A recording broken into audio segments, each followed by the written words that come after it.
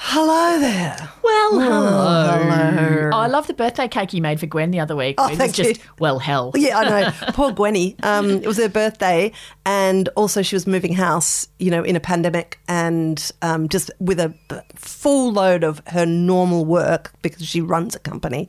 But also she was like sending out something like 60 well, hello doormats. Now, I can't feel guilty about the doormats because I look at her like they're occupying every available space in her home. They Yeah, I are guess she difficult wanted to to move sort of them out. to send out. But I mean, I did not make her do that, and neither did you. She was just like, hey, we should do doormats. Well, I'm like, whoa, Nellie, that sounds hard. I couldn't believe it. Even when in I the knowledge saw- that you will be doing all the work, I'm like, whoa. She had like that a, is she had like a lot. 3-day sort of thing where she was packing up house, moving house, dealing with Sending other up stuff, running her own doormats. business, and then she's gone, yeah, I think I might just do another doormat push. I'm like, oh my god, She really? is like, seriously, if I, Someone we've get said the this trank before. I mean, I reckon if we just put Gwen in charge of the vaccine rollout, we would be, Oh, we'd be strolling around, we'd be flying to make Hong it. Kong for the weekend. Can we should have like global dictator. I Yeah, I know. Gwenny, I'd Sure. sign up for that if it was Gwenny. Absolutely. Yeah, she'd be Absolutely. nice about it. She'd be a benevolent dictator. Yeah, she but would. Stuff would get But she'd kill a few people early just to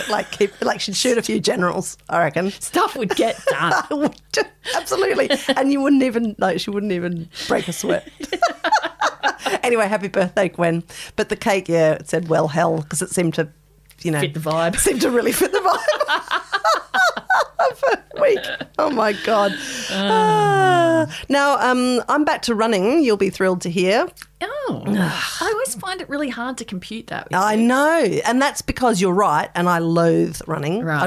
I don't enjoy it. But Why do you do it? because it's the only half hour of the day I get to myself. Mm-hmm. And also, it's a good excuse to listen to a podcast. And also, I do feel like just mental health wise, even though I loathe physical exercise and I would be happiest just, on the couch 24/7 with a packet of biscuits, I do feel heaps better. That's going to skip me into a couple of things that I've Yes. been looking at, which is one of them is a book called Fully Human by Steve Biddulph. Right. And I've just bought that on your Oh, great. recommendation. Okay. Mhm.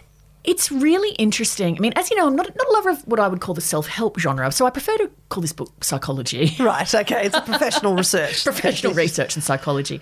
Self-help does sound pathetic, doesn't it? It's like, oh my God, I'm going to have to help myself and not in a nice, gin and tonic sort of way. Some self-help books are absolutely fantastic, but I think it's just that when I think self-help as a genre, I tend to think of the kind of book that makes you feel bad about yourself and that's kind of prescriptive with some rules for living that actually and I you're never hate going to that. meet. I hate the what I call the "you got this" brand of self, where Yeah. it's sort of so infantilizing. You feel like you're in the room with a slightly annoying person, Or like that one, I think, was it called The Rules? It was an American book about dating, and it's like, well, here are the 30 things that you have to do, and if you follow these rules, then you'll have your partner for life. It's just like, oh, gross. Yeah. Anyway, this book is basically about, the premise is, think of your body as a 4-story mansion. You've got your physical body, you've got your feelings. you've Okay, got- 4-story mansion is setting off some alarm bells for me now, because as soon as somebody's proposed a structure in chapter 1 that I have to imagine that I'm fucking walking in, in the stairs between the levels, I'm like, no, I'm not, dude. I'm here in my pajamas. Get to the point. It's more of a caravan, okay, going on here.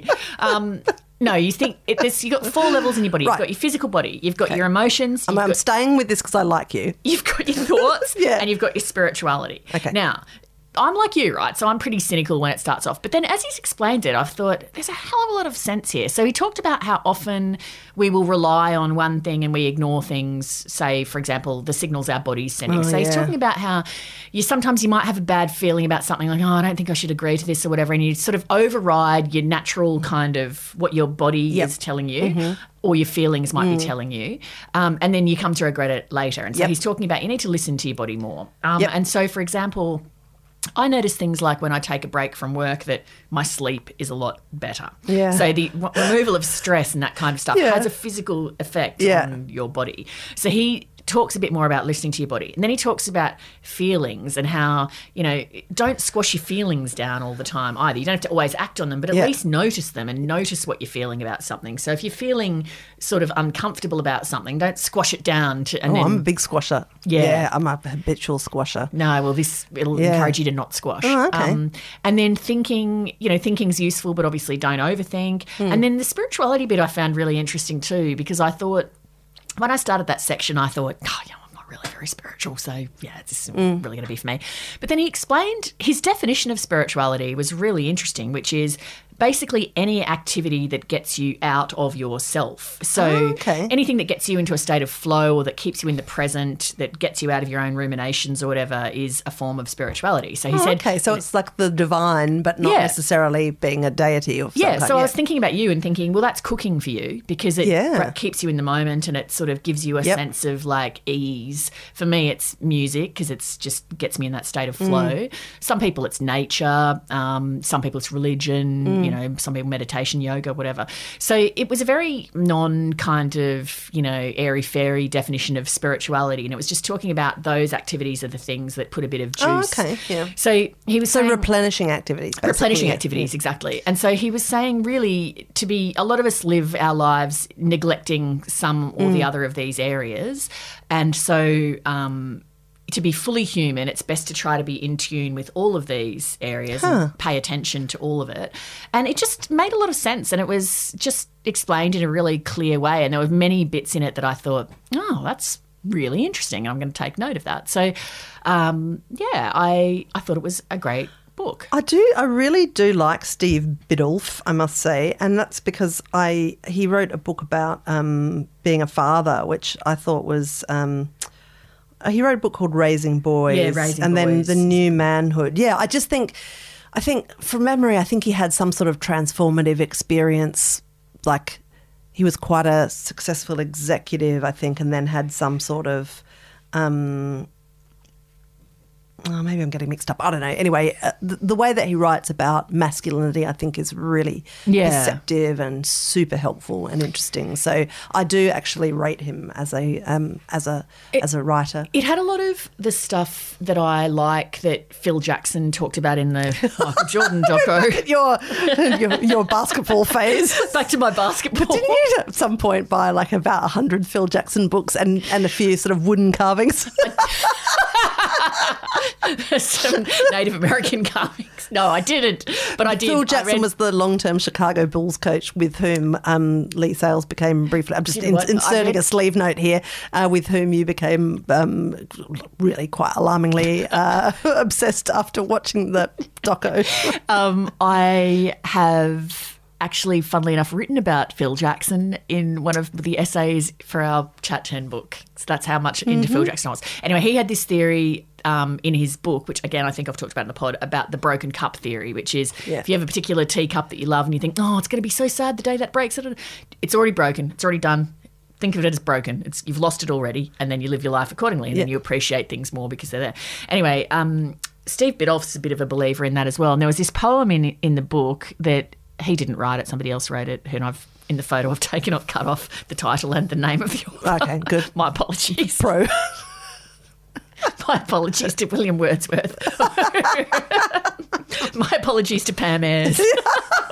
Or we sure looked after me, Teef. You are such an idiot.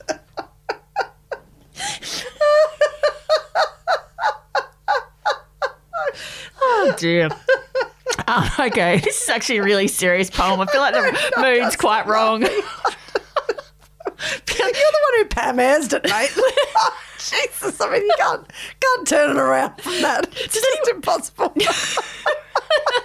I'm just going to... Do you know what I think I'm going to do? I think I'm just going to get up Pam Ayres and read that aloud instead because...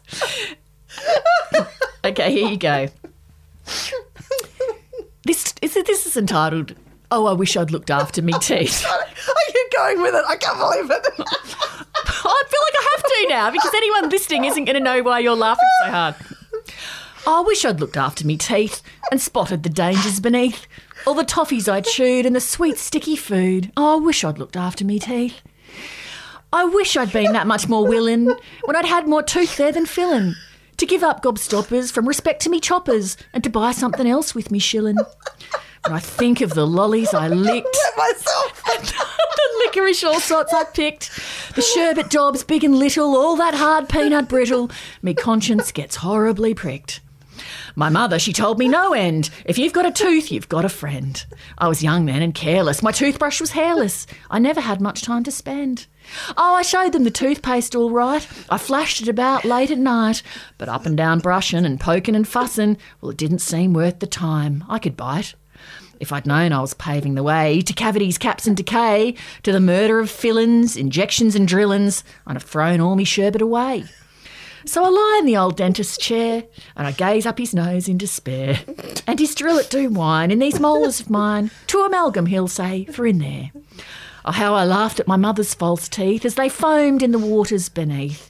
But now comes the reckoning. It's for me they're beckoning. Oh, I wish I'd looked after me teeth. You really are a very, I would say, like a small C Catholic consumer of culture, aren't you?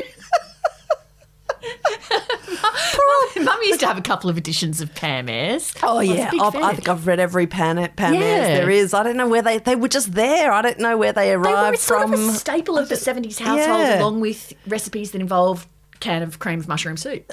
Exactly. And, what was that? The Thornbirds, Yes. Yeah, right?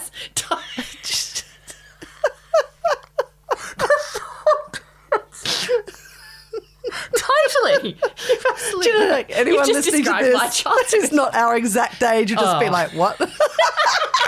It's just That's like, right. oh, God. Oh, goodness. You are an idiot. And I'd also just like, on behalf of Chat 10 Looks 3 Enterprises, I'd like to offer a formal apology to the poor asshole who wrote the poem that was lovely and moving that you were about to read out, and that now we'll never ever know what that was. Do you know what the other dreadful thing is too? That because I've now read I Wish I'd Looked After Me Too in its entirety, Jeremy's going to have to do the legals on it to find out. Can we actually... Oh, Pam would let us have it, wouldn't she? Probably Imagine have to pay if him. Pam was like, Howard Hughes, no way, mate. We're probably about to get a writ to go. Like Samuel Beckett. How dare you read aloud? Wish I'd looked after me teeth. You can't do that without paying me some royalties. No, there's probably some sort of Beckett-style kind of, rules about how you have to have it lit and You actually have to have it's no not a teeth two-part. to read that poem. Only toothless people are allowed to actually read that. It's got to be done exactly as decreed. God. Where can we go after Anyway, that? so the Badolf book is good. I feel like... Yeah. Look, I'm just looking at this poem. It's so deeply profound and moving. I just feel like I can't do can't it? possibly read it. I might read it at the end, but there's All right, just well, no way let's I can give do it some... now. I've been like to try and maintain a bit of respectability or restore it to this, let's face it, smoking ruin of a podcast. I thought that things couldn't get weirder after we Googled Funky Cold Medina. Oh, yeah, I know. Oh, there's plenty of weird left. Oh, also, somebody told me that God. the Funky Cold Medina is... Because you know how we Sex thought it was act, just an innocent cocktail. or Right, whatever. yeah. They said it's like when you put a drug in a cocktail. Oh. Yeah. And so you... Spanish fly. Yeah, exactly. Right. Spanish Okay. fly. Yeah. All right. Okay. Yeah. But I can cope with that. I thought it was going to be some sort of like really upsetting sex act. Or I something. want to make a Well, Funky it's probably Cold that too. Medina to have. Do you? Yeah. I see. But it involves, it's going to be an expensive drink to make because I don't have any spirits. So I'd have to buy like those 3 bottles of whatever it is and Yeah. some cranberry juice. I can't really be Yeah, bothered. blue curacao and, But you know what? The next gentleman who asks me out for a date post-COVID, if you produce a Funky Cold Medina, I'll be very impressed. Wow. That's what they call a high bar, gents. No, I've been listening to an improving podcast. Actually, I've been listening to a couple of different podcasts. One I wanted to talk about because I think you would like it. It's called Principle of Charity. Okay. It's made by Emil Sherman, who's that Australian film producer, absolutely lovely guy and genius film producer. But he presents it along with, I think, his cousin, Lloyd, who describes himself in the sleeve notes rather adorably as a recovering extremist. He was... part of the anti-apartheid movement in South Africa and he doesn't go into detail about his past extremism. But, Yeah, I was going to say. I know, it's just like, what a great, like, Yeah. it's a great label to use to identify yourself. But anyway, it's a rather elegant model, this podcast. What they do every episode is that they get two people who radically disagree with each other on a big, super big issue. Like, so they've done, pornography, should we eat meat, like these big issues.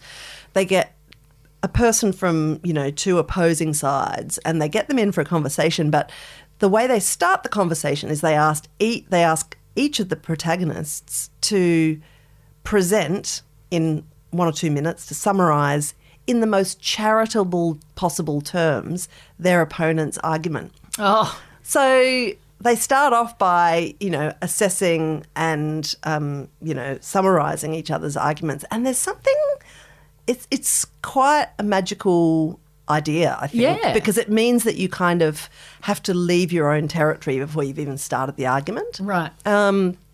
Anyway, I just finished listening to the one on pornography, which is really interesting. Anyway, it's a great model. I think it's quite elegant. Yeah. That sounds good. There's another thing that you've listened to that I really want to hear about, which is that Pieces of Britney. Oh yeah. Yeah. Yeah. Is that a podcast? Or? It is a Right. podcast, and it's actually it's made by Pandora Sykes, who's one half of the High Low Okay. podcast, which is, I think, sadly now no more. Yeah, they've stopped doing that. Yeah, I did enjoy that podcast.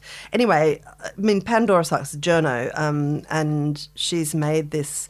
It's quite an interesting podcast because it's made almost entirely from archive, and she's kind of looked back across Britney Spears' career, and it brings you all over the series to the point now where Britney Spears is challenging her curatorship and so on.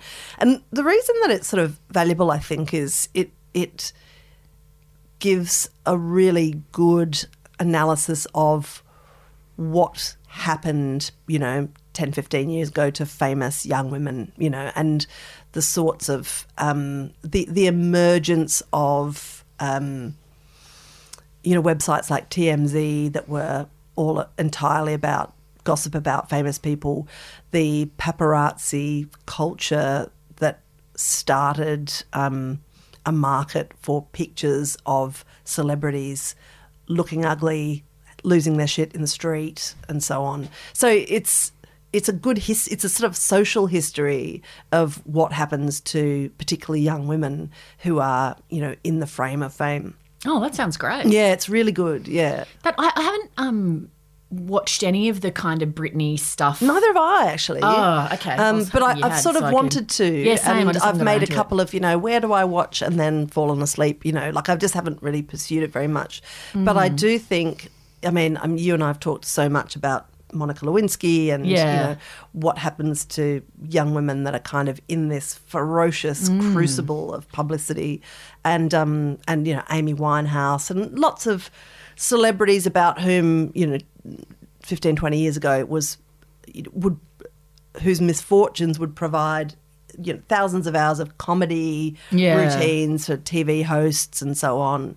And looking back at that stuff is just really, it's uncomfortable. Yeah. Particularly if you can remember, engaging in it. Yeah. Yeah, it's hard too because they're never really, allowed to grow up. Like everyone wants Britney Spears to be the girl in One More Time in the school uniform and or the snake doing Slave or whatever. Yeah. I watched the other day quite a dreadful film called The Mirror Has Two Faces with Barbara Streisand and Jeff Bridges. And you still won't watch Cabaret. It's like you're actually just taunting me now. Do you know what? I have tried to find Cabaret, but it's not on any streaming services. Really? And so I'd have to buy a DVD, and I don't have a DVD player. So anyway, we'll have to get onto it. I think I've got a scratchy VHS tape of it somewhere. I'll have to pop around. Yeah. So it's a very ordinary film, but it does have one really good bit, and I was then Googling Barbara Streisand talking about it. So Lauren Bacall's in it. She's Barbara Streisand's mother. That's cool. And it's old, obviously, Lauren Bacall. And there's this great scene where Barbara, who, as is often the case in Barbara Streisand films, part of the plot is that she's not conventionally attractive and how that plays out in her life, blah, blah, blah. Anyway, there's a scene where Barbara asks Lauren Bacall, what was it like to be beautiful? And then the camera sort of rests on Lauren Bacall's aged face. And it's quite amazing. You can sort of see, like, you know, just this sort of thing goes across Lauren Bacall's face, and then she says it was great. Anyway, Barbara, then when she's talking about, she was the director of the film, she said some of that stuff that she did with Lauren Bacall was improvised because she wanted to get Lauren Bacall's actual real reaction. And it felt like when I watched it that you did see Lauren Bacall's real reaction to that. Because, I mean, that must be a very hard thing to, you know, to look like Lauren Bacall and then, you know, you're famous beauty for your beauty and then that currency is gone. Right, when it's the one thing that people notice and comment on about you. That's then right. How can you then go on meeting people whose first instinct is to look at you and say, oh. Well, I was thinking about it with Jennifer, what's her name, Lopez, getting back together with Ben Affleck. Yeah. And they replicated that shot from, 15, 20 years ago, whatever it was, and they're on a yacht and he's got his hand on her bum. And then last week I saw that was back in the paper. And I was thinking, like, come on, that's a 52, 53-year-old ass. Yeah. Like, just put it away. Like, why has it got to be out? It's got to be out because that's what society wants from Jennifer Lopez. Like, people have sort of reinforced to her, like, well, you're a sexy, ageless kind of woman. And so she has to keep delivering on that. It must be exhausting. So tiring. Oh, so tiring. I'm glad I'm known for my figure skating. Anyway, it's interesting. Speaking of famous musicians, brings me to the happy coincidence of McCartney 3-2-1. I've prepared myself. Have you watched any of that, or just Jeremy's watching it alone? Okay, I'm going to be super honest, and you're not going to like this. I sat down and watched 15 minutes of it. Yeah, it wouldn't be your bag. Oh, so not my bag. Did you find it boring? Look, coming from the principle of charity, perhaps I sat down in the wrong bit. It was 10 minutes of him sitting at a piano with Rick Rubin, and they're just listening to music. Yeah. And every 10 seconds, Rick Rubin goes, oh, my God, that's genius. And then Paul McCartney tries not to look incredibly pleased. I'm like, Jesus, really? And then Rick Rubin goes, the thing is, the amazing thing about the Beatles is, you could cover something reggae and you could borrow from reggae and you'd listen to it and you wouldn't think that's reggae. You'd think, that's the Beatles. And McCartney goes, yeah, man. And I'm like, I'm going to bed to watch The Bureau on my phone. And Jeremy's like, yeah, it's probably not your bag. He's absolutely loving it. Yeah, well, I'm guessing that was episode 1. Rick Rubin, you need a haircut. Yes. Paul McCartney. Yes, I'm guessing me. Is it all black and white and grainy and kind of I'm guessing me banging on now about the delights of hearing of the piccolo trumpet arrangement in Penny Lane's probably not going to get you over the line to watch any more of it, is it? Look, I think I'm kind of more entertained watching you talk about it than I am watching the thing itself. Look, possibly. Because I'm such a hardcore Beatles fan, of course, for me it's absolute heaven. Yeah. But one of the things I love the most about it is when they play a bit of a song and the camera's on McCartney's face as he's listening to it, I just think, my God, what must be running through his brain? What must he be thinking as he's hearing that? Oh, my God. I was just thinking, do we need milk? When's this going to be over? Yeah. This is a third take. I feel like some toast. What am I going to do with all this money? Anyway, I'm loving it. Wonder what Lee's thinking right now. Wonder what she's wearing. This young Australian journalist who interviewed me when I was out there. Wonder what she's up to. She seemed nice. It's one for the hardcore fans. So I'm getting that sense. Yeah. From the... But anyway, look, we should do a spin-off where you talk to Jeremy about it because, totally, that's then he'd be just like, have you watched 1971 yet? In today's episode of Chat 10 Looks 3, the role of Annabelle Crabb will be played by Jeremy Storer. I just, back on our the kind of self-helpy mental health kind of theme from before, just one quick thing I wanted to mention was a podcast called Bounce Back. I think you talked about it because there was an episode with Michael Coates-Trotter. I did, yeah. I listened just the other day to the one with Ash Barty's mindset coach, Ben Crow. Oh, my God, I love that person exists. Oh, he was great. He's so interesting. And so he talked a bit about, because it was just after she'd won Wimbledon, so he was talking a bit about working with her and how he's got her into the space to enjoy what she's doing. And it's, like a lot of things in life, you have to enjoy the process, not the end point. And so he's talked about working with her to get her back to just enjoying playing the game of tennis and not necessarily the outcome of whether you win or lose playing the game of tennis. In the Steve Biddulph book, actually, he has this thing that really resonated with me, which was about, say with music, right? It's not about... it's all about the process. It's about the content of the song. It's not about the end of the song. Like, it's not like you play the piece of music and then the victory is like, because I've hit the end of it. It's about the process. And so, and same with reading a great book. It's not necessarily about the end. It's about, enjoying the process of it. So he talked about how he's applied those kind of lessons. He works a lot with sports people, but then applied them to people's lives generally. Anyway, he was very interesting, persuasive, great talker, and it was really interesting. Anyway, I noticed in Bounce Back there's one I've favourited to listen to about Bill Shorten, because often it's talking to people who've gone through a hard time and then bounce back. I've not heard that one. Yeah. So there's Tim Payne, who I think, is he an AFL player? Cricketer. Sorry, he's a cricketer. Ask Ian Chappell. Text him. He's a cricketer.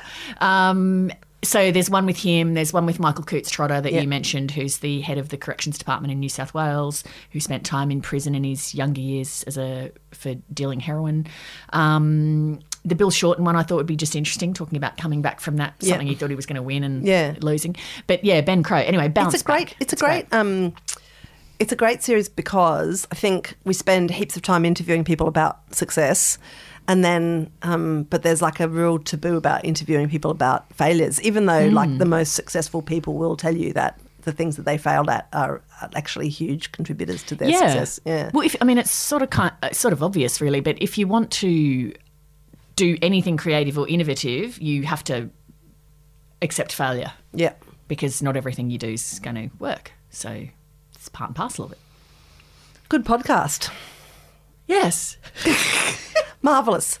Oh, man. Do I need to get some more Pam? No, please don't. That's exactly what I was thinking. Oh, my God, there's a silence. She's going to get Pam Ayres out. Oh, I've read a couple of novels. Okay. Yeah. Hit me. Yeah.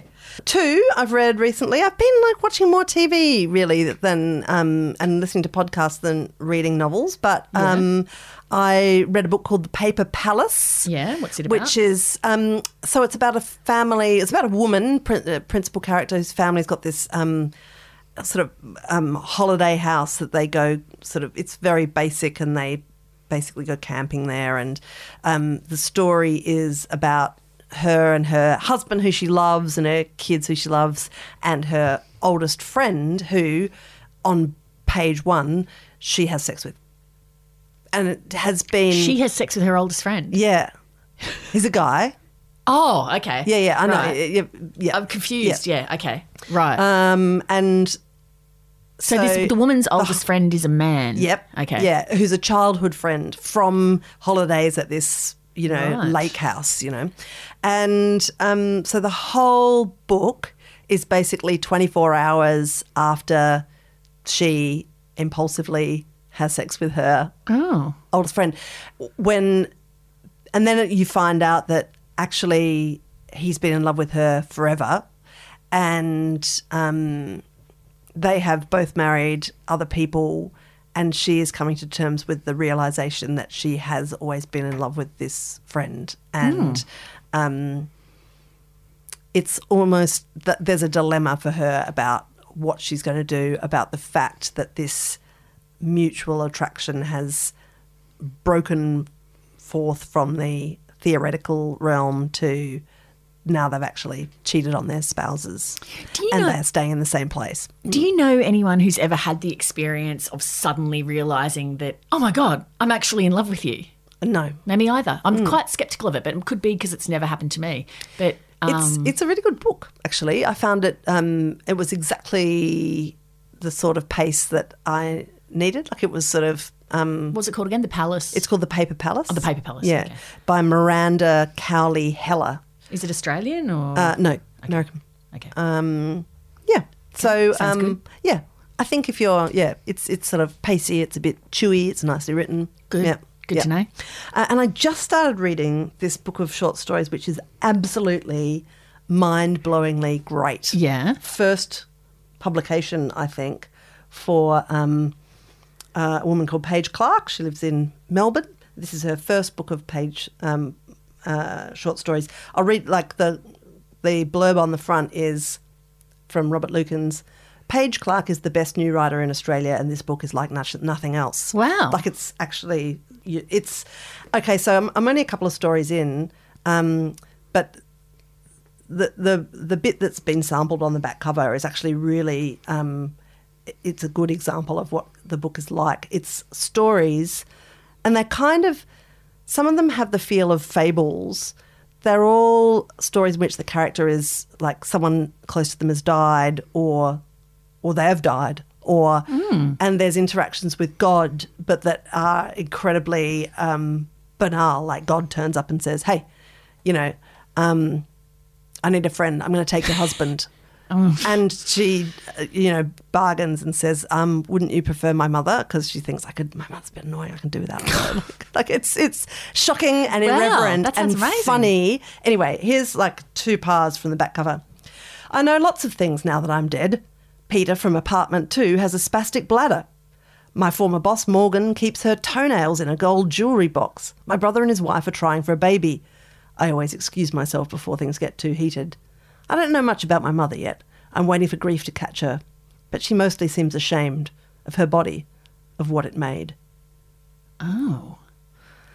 Okay. It's good. Anyway, it's really, really like great in the way where you read something you think this is really original and awesome. Yeah. Okay, good. I'll keep an eye out for that one.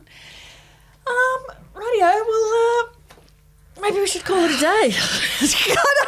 Do you think, how would you feel about reading that poem from the Biddulph book? Or I think I can do it now, yeah. I think we've calmed down. We've calmed it down. Yeah, we've calmed it down. And I would quite like to. Could you just refresh my memory? Because all I can think of is flossing. There's a hell of a lot of build up to it now. It's we were talking about the Phil Jackson Broken Cups thing. Things are impermanent. Okay, here it is. You will lose everything. Your money, your power, your fame, your success, perhaps even your memories. Your looks will go, loved ones will die, your body will fall apart. Everything that seems permanent is impermanent and will be smashed. Experience will gradually, or not so gradually, strip away everything that it can strip away. Waking up means facing this reality with open eyes and no longer turning away. But right now, we stand on sacred and holy ground, for that which will be lost has not yet been lost, and realising this is the key to unspeakable joy. Whoever or whatever is in your life right now has not yet been taken away from you. This may sound trivial, obvious, but really knowing it is the key to everything, the why and how and wherefore of existence. Impermanence has already rendered everything and everyone around you so deeply holy and significant and worthy of your heartbreaking gratitude. Loss has already transfigured your life into an altar. Wow. It's pretty amazing, isn't it? That's great. So what that means is you should be very grateful for me sitting right here now. Being unable to actually remember who wrote that. My command of Pam Ayres and my ability to just recite at will. Oh, that was actually just such a gold moment. I haven't laughed that hard for yonks. Well, you are welcome, lady. Right, let's get out of here. See ya. See ya.